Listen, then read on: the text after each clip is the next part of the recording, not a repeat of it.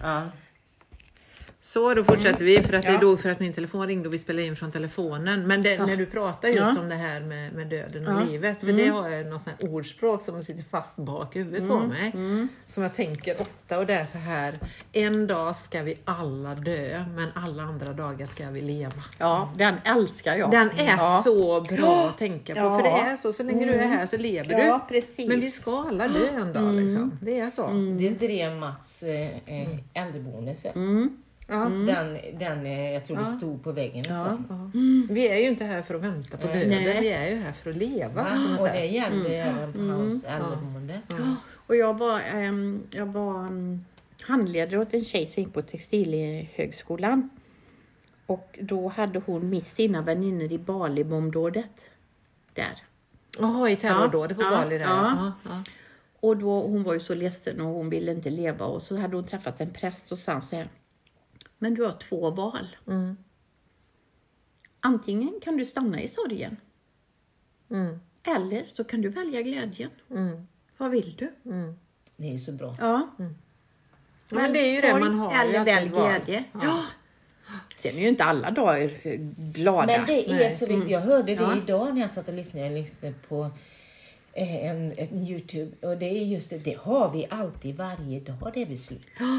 Och vi men jag känner oss tänker lite dig. låga och trötta. Och Det är alla möten med alla människor i allt man gör. Men därför suger det så mycket när man är med människor som inte är i det tänket. Nej, men är du då? Är det då för att du förlorade? Du har kanske ett val där då? Jag har ju ett val att vara med den typen av människor. Ja, men du kan också vara valet att inte bli påverkad. Att du bara stråla. Men jag vet inte. Det finns ju oerhört mycket människor som suck your energy. Alltså, på riktigt. Fast de säger ju att det är inte så egentligen. Nej. Utan det är vårat val. Att vi väljer det. Nej, men, men anledningen till att man väljer det är ju för att man väljer att stå kvar vid de människorna. Eller också Eller så väljer man att bort. du förlorar, du blir omedveten. Utan du håller uppe ditt ljus eller att ingenting kan påverka dig. Det är lite som du sa när du gick in i skolan. Att det var men jag fick göra innan varje lektion. Och satte mig och meditera. Och då sa ju alla: varför ska vi vara tysta? Fröken mediterar. Nej, men jag menar det tar ju mycket mer på ens egna att vara kvar i det fokuset. Så det är mycket enklare att välja ställen, situationer och människor där man inte behöver meditera varenda gång man ska gå in på en lektion exempelvis. Alltså, men jag tog ju, alltså det hjälpte mig något så fruktansvärt mycket. När jag gjorde det. För då tog jag eleverna med kärlek och gick in för att se alla med kärlek, se varje, ta alla i hand. Inte på det viset. Men när jag glömde det, men det blev katastroflektion. Alltså du vet, jag hade ingen fokus och det var bara konstigt om man kommer från ett möte i lärarrummet eller vad som helst.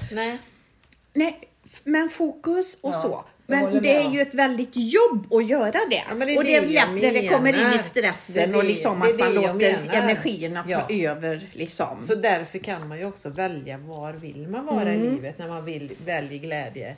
Vill man vara där man måste meditera varje gång man ska gå in på lektion då? Eller vill man vara någonstans där man inte behöver meditera varje gång man ska gå in? Liksom. Det är väl klart att man väljer själv sitt tillstånd där man är. Men det är mycket enklare och härligare. Men jag har ju haft 2 dagar här nu när jag har varit jättedeppig. Jag rasar ju ner något så fruktansvärt ibland. Där jag tycker inte att det är... Ingenting är kul och jag är jättedeppig och jag är ledsen och ser så här katastroftankar nästan. Och hur ska detta bli och vad jobbigt det är nu och hur han tänker och tänker. Ja, men du vet, man går in i hela det då. Men då kan jag ta emot den känslan. För jag måste också igenom den. Jag måste få vara där ibland. Men det är också jättesvårt om man har ett jobb då. Då kan ju den känslan gå ut över någon annan. Nu tar jag ju bara emot den känslan här hemma. Och då tillåter jag mig att vara i den. Ja, det är ju så lyxigt att du har det. Då kan du gå och sätta dig och... Med katten i knät. Och läsa en bok. Och, alltså, jag tycker mycket är att rikta fokus. Jag tänkte på det idag. För jag gick upp också och var lite, jag var inte låg men var lite sån där. Så tänkte jag, men nu är jag här igen. Jag behöver bara rikta mitt fokus på något annat. Jag lägger fokuset och så hamnar man in i sig själv. vad Higgs kallade vortex, i yogan kallar man det satnam i de olika, men att man liksom ligger där och är lite låg. För det är ju också, man ska ha tiden och hitta sitt fokus och stänga ute, och då måste man kanske göra det några gånger varje dag. Som man gjorde i skolan. Nej, men man måste ju ha sina verktyg. Ja, till precis. det, liksom. Och de är jävligt lätt att glömma när det kommer stress och mycket jobb, och liksom, då tar man sig inte den tiden heller. Nej. Ibland suger vissa saker mycket. Ja. Särskilt när man är trött och stressad så suger det ju. Ja. Och så har man ett jobb och så det... Men jag hade ju en jätteutmaning för ett tag sedan. Där jag skulle träffa någon, och jag bara satte mig och meditera och lyssna på meditationsmusik och gick in i kärlek och kunde hålla mig väldigt lugn, och det var också en väldig hjälp. Och inte liksom bara gå i försvar eller liksom så här, utan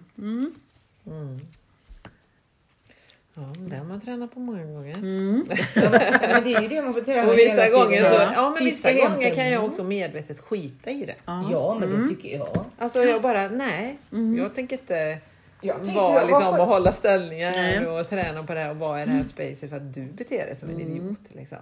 Ibland kan man också få känna, det här är fan inte okej. Skärp till det för helvete. Nej, men alltså riktigt så. Vad heter det? Har ni sett en serie som heter Yellowstone? Men gud, vad jag känner igen det namnet. Det är en sån här western. Modern western. Och där inne är det en tuff syster alltså. Hon är en riktig sån.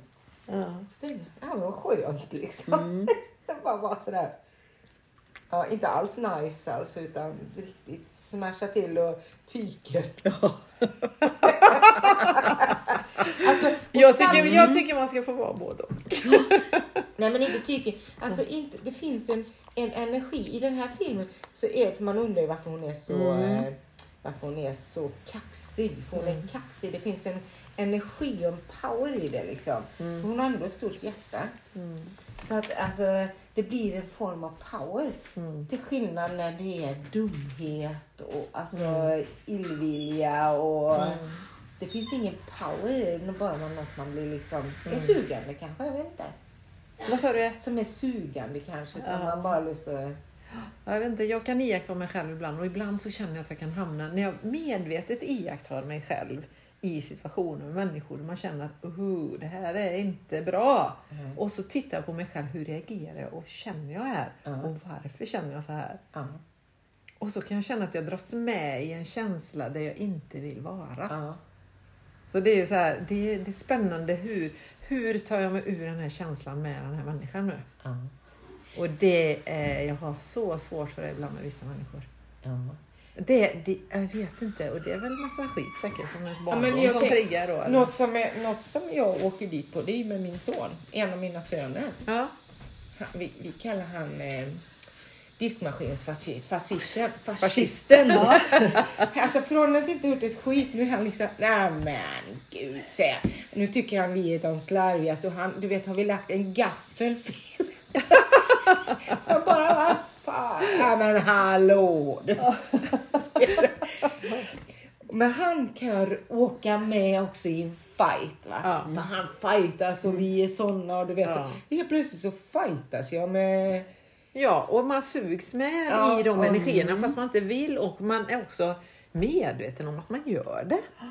Det är ens bästa gurus i livet. Alla de som triggar de här, när man faller igenom sitt liksom, sin inre styrka, eller vad man ska säga, eller sin inre stabilitet, de är ens gurus. Ja, just nu är Felix min guru. Nej, men alla som gör är väldigt upprörd där man inte kan hålla sig liksom. Där har man något att lära. Men jag brukar titta på det som utmaning mer nu. Oj, nu får jag en utmaning här.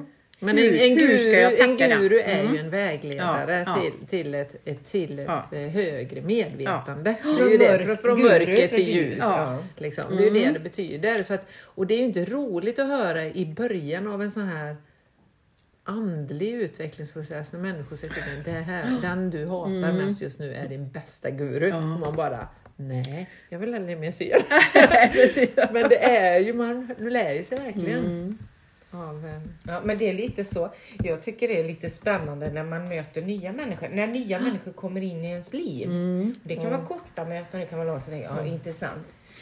Vad det här är till för. För det finns alltid en djupare mening i alla möten. Även de som är mindre roliga och de som är jättebra. Så, och även om det ser ut som man möts runt någonting. Så finns det någonting bortom det som är lite spännande. Så jag tänker, Det är väl en utmaning i sig, tycker jag. Det är en utmaning, det du säger. Men gud vad jag har tappat hela resten av det stod alltså.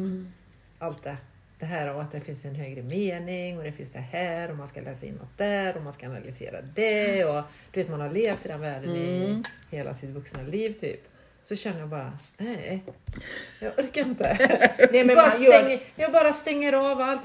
Nej, det finns ingen högre mening med saker. Livet är bara, du lever och sen dör du, sen är du död. Du vet, hela den här darwinistiska teorin nästan. Men alltså, jag tycker också, det var kanske allt existerar bara i ditt eget mind. Nej, men det är ju det som du säger. Du säger emot dig lite själv där. För du säger ju att du betraktar dig själv. Och det är precis det vi pratar om. Att man betraktar dig själv. Men allting sker ju i ditt mind på något sätt. Ja, men det är ju det allting är till. Vad är det här till för? För det är ju för din egna skull. Ja. Men det är inte att man går och analyserar sig. Vad är det här och vad är det här? Eller det här. Alltså allting är ju ett val av frid. Så jag det. Så förenklat har det blivit. Jag kan välja frid, vill jag välja frid i det här? Jag kan välja frid i det här. Och då kan det ju vara att jag går härifrån. Jag har ingen lust att vara här. Nej, men för det är så här det verkligen. Är det någonting vi har så är det den fria viljan.